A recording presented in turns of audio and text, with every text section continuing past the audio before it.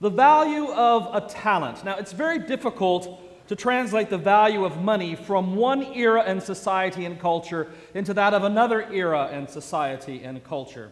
And in this case, it's especially difficult because we're dealing with a unit of weight, actually, not so much of money. A unit of weight of precious metals. The talent was the largest biblical measurement of weight. It's roughly equivalent to 3,000 shekels of silver. And 3,000 shekels of silver weigh 75 pounds. 75 pounds. Give or take a few here or there. Now, assuming that a talent in this parable is a silver talent, and it probably was, we could identify or calculate the value of that 75 pounds per talent. The current exchange rate, or the exchange rate on Friday for silver, was for 75 pounds of it was $17,860.94. Wow! That's a lot of money. I could probably handle the 94 cents of it, but now that means that the first servant, who was entrusted with 5 talents, was given $89,304.70 to invest. Wow. The second servant, given 2 talents, was given $35,721.88 to invest. Not too shabby, not too shabby. Even that first servant, the one who got the one who only 1 talent, he only got $17,860.94, but that's $17,860.94. Not a couple of dollars, not a couple of change, not 25 cents or a couple of dollars, or a couple of $100. It's $17,000. That's a lot of money. And it's even more than that, because while that's the exchange rate for silver on the market today, the actual buying power of that much money, of 75 pounds of silver in Jesus' era, in the eastern half of the Roman Empire, given the nature of the depression that they were suffering at the time under the occupation of the Roman forces, the buying power of that silver was far higher. Estimates range anywhere from an equivalent buying power of $500,000 to $600,000 for that 75 pounds of silver. So it's far more than the exchange rate on the market today in value. So we're talking about an awful lot of money here. Not just a little bit. And that puts into perspective, just a little bit, that servant who only got 1 talent. I mean, we think, oh, well, he should have had greater faith. He most certainly should have. He could have put some of that at risk, right? But no. The first servant got 5 talents. He took them and invested them, and he doubled his master's money. He went from $89,304 to $178,608. I rounded it. The second servant, who got 2 talents, he doubled the money too. It went from $35,721 to $71,443. That's a pretty good return rate on the market, don't you think? I wish my retirement fund would do that.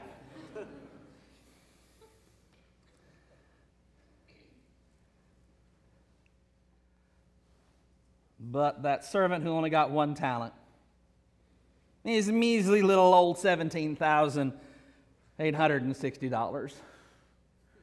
Pity me, poor, poor. My master's mean. He's going to punish me if I don't return to him a great investment like these other 2. I think I'm just going to dig a hole and bury it.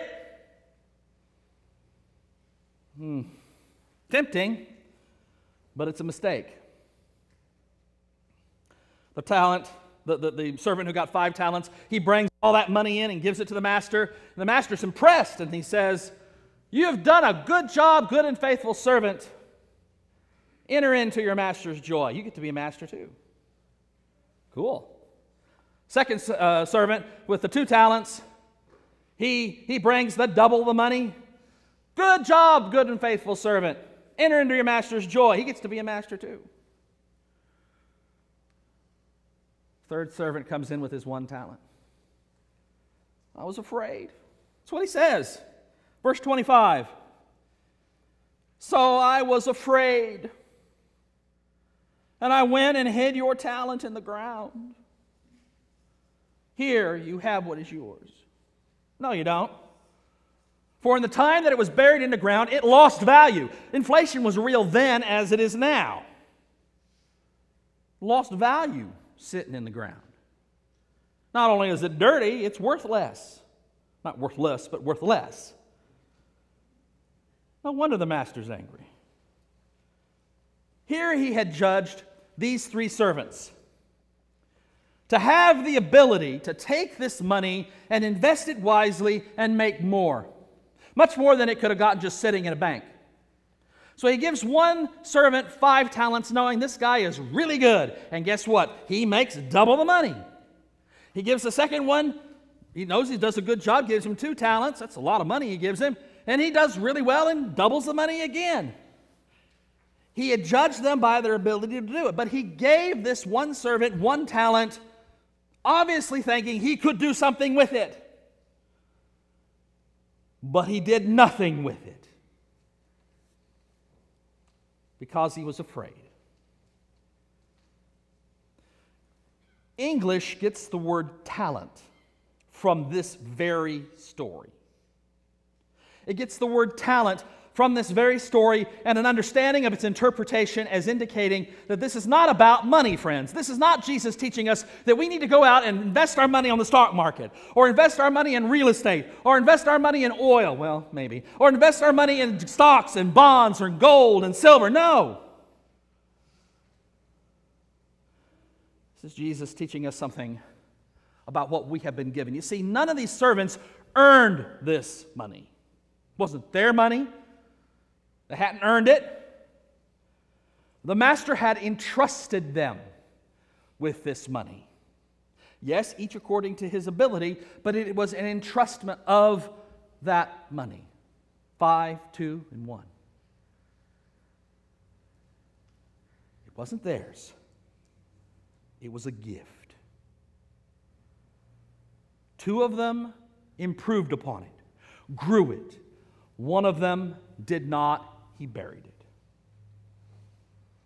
And what Jesus is saying is that we do the same thing. When we look at the gifts and graces that we have received, the talents that we have received, and when we, out of fear, bury it, we're doing what the servant did who only got 1 talent. I was afraid. Verse 25, I was afraid. I was afraid. What talents are you burying? Out of fear.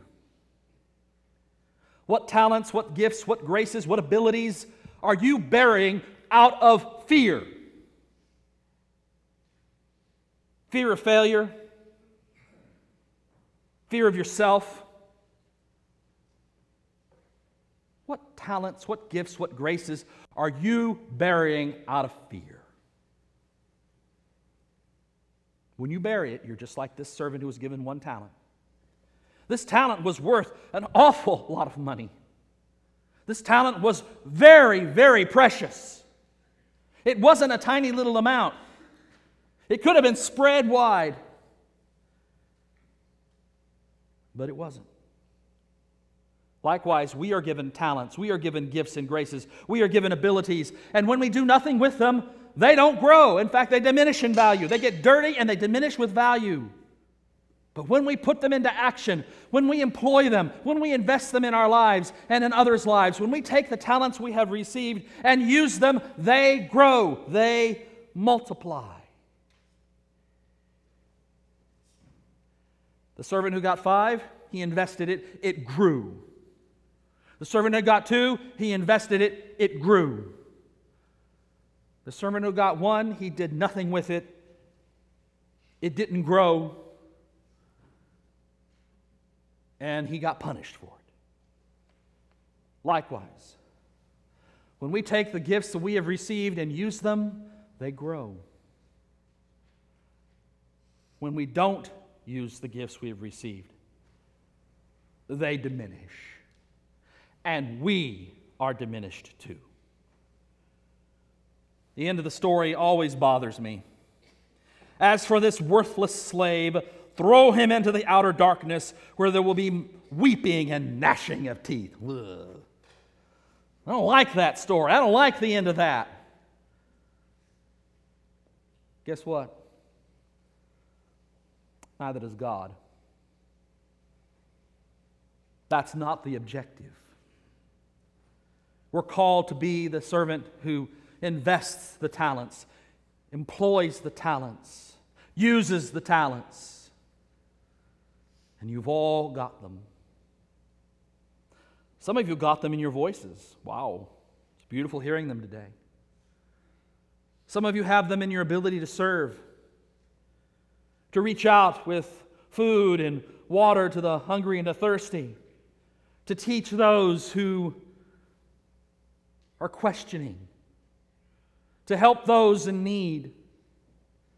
So many have so many talents, but so sadly, so many bury them deep.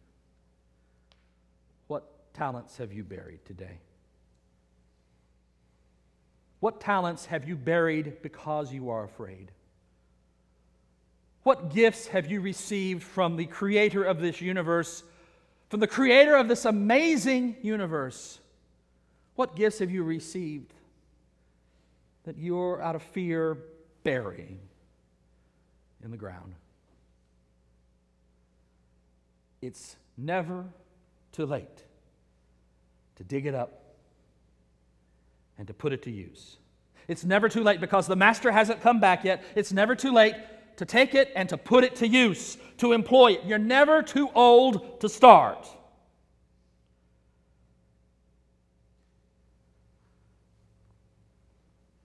Over in first service this morning, I turned to Mary Means and I said, God gave you a talent, and when you were 8 years old, 82 years ago, you started to exercise that talent and practice and work hard and grow into a pianist.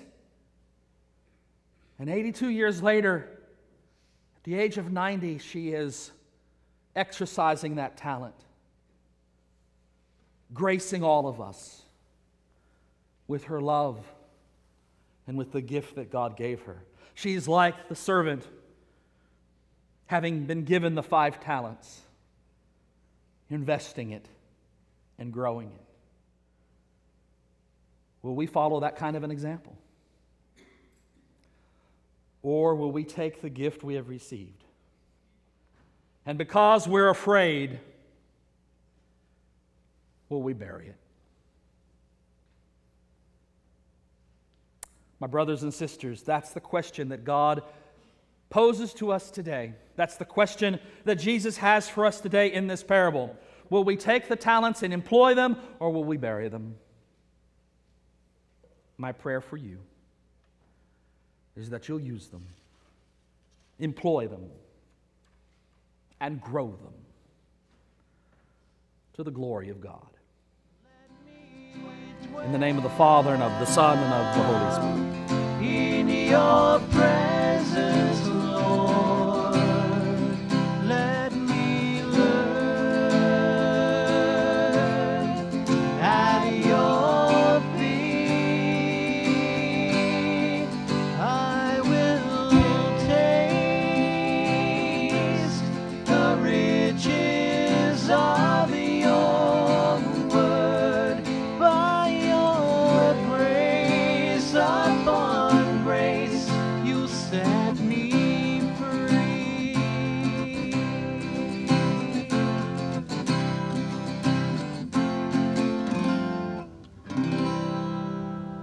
You have been listening to a sermon by Dr. Gregory Neal, Senior Pastor of the First United Methodist Church in Commerce, Texas, and Rector of Grace Incarnate Ministries. Copyright 2014 by Dr. Gregory S. Neal. All rights reserved. For more information and for other sermons by Dr. Neal, visit us on the web at www.revneal.org. That's www.revneal.org. You are also invited to visit us in person at First United Methodist Church, 1709 Highway 24, Commerce, Texas, 75428. This program was produced by Dr. Greg Neal.